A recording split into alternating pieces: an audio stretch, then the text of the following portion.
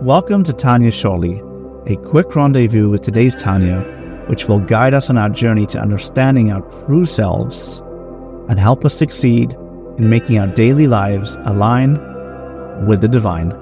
Let's get started.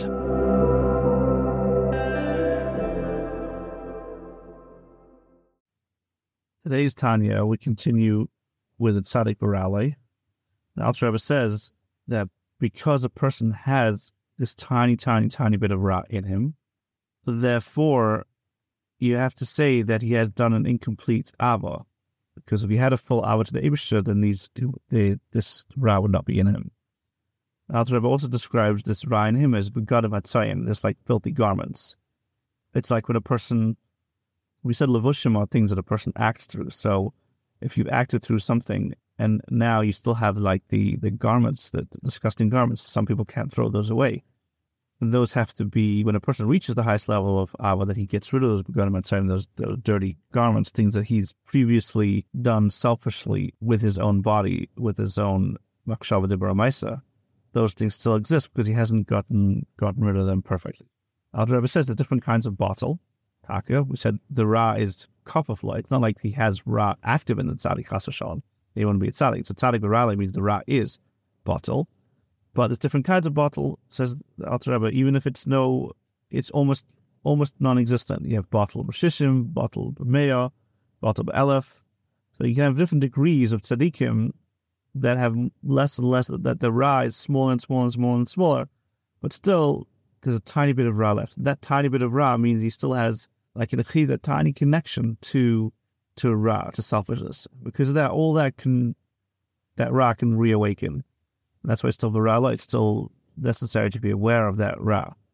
And the Alter Rebbe brings some proofs for this. He says, actually, seeing Gemara many times, it mentions tzaddikim, but even within the ranks of tzaddikim, there's different levels. Even though, for example, it says in Gemara Sukkah, there's 18,000 tzaddikim, Alter Rebbe still says that you see other places that actually Reb Shimon says, that Shimon Bar Yochai says, I've seen Bnei Aliyah, and they're very few. So how can you say there's 18,000 tzaddikim when there's few?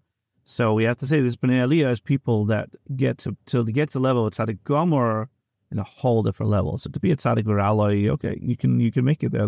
Thousands of people can make it to that level. Thousands of tzaddikim, but to be a tzaddik gomer, that's extremely difficult. And we see a proof in the Zohar that even Reb Chia, who we know is a big tzaddik, he wanted to get to the level of Reb Shimon Bar Yochai. He wanted to get to his heichal in Gan Eden, and we see how he wasn't allowed in. Why?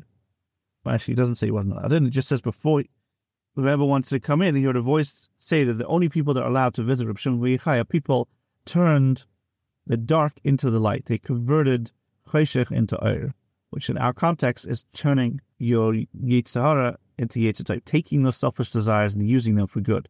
When a person does that, he really gets rid of them, and they really cease to exist. But until that point, he's considered tzaddik Ra'ala, and he has Ra inside him.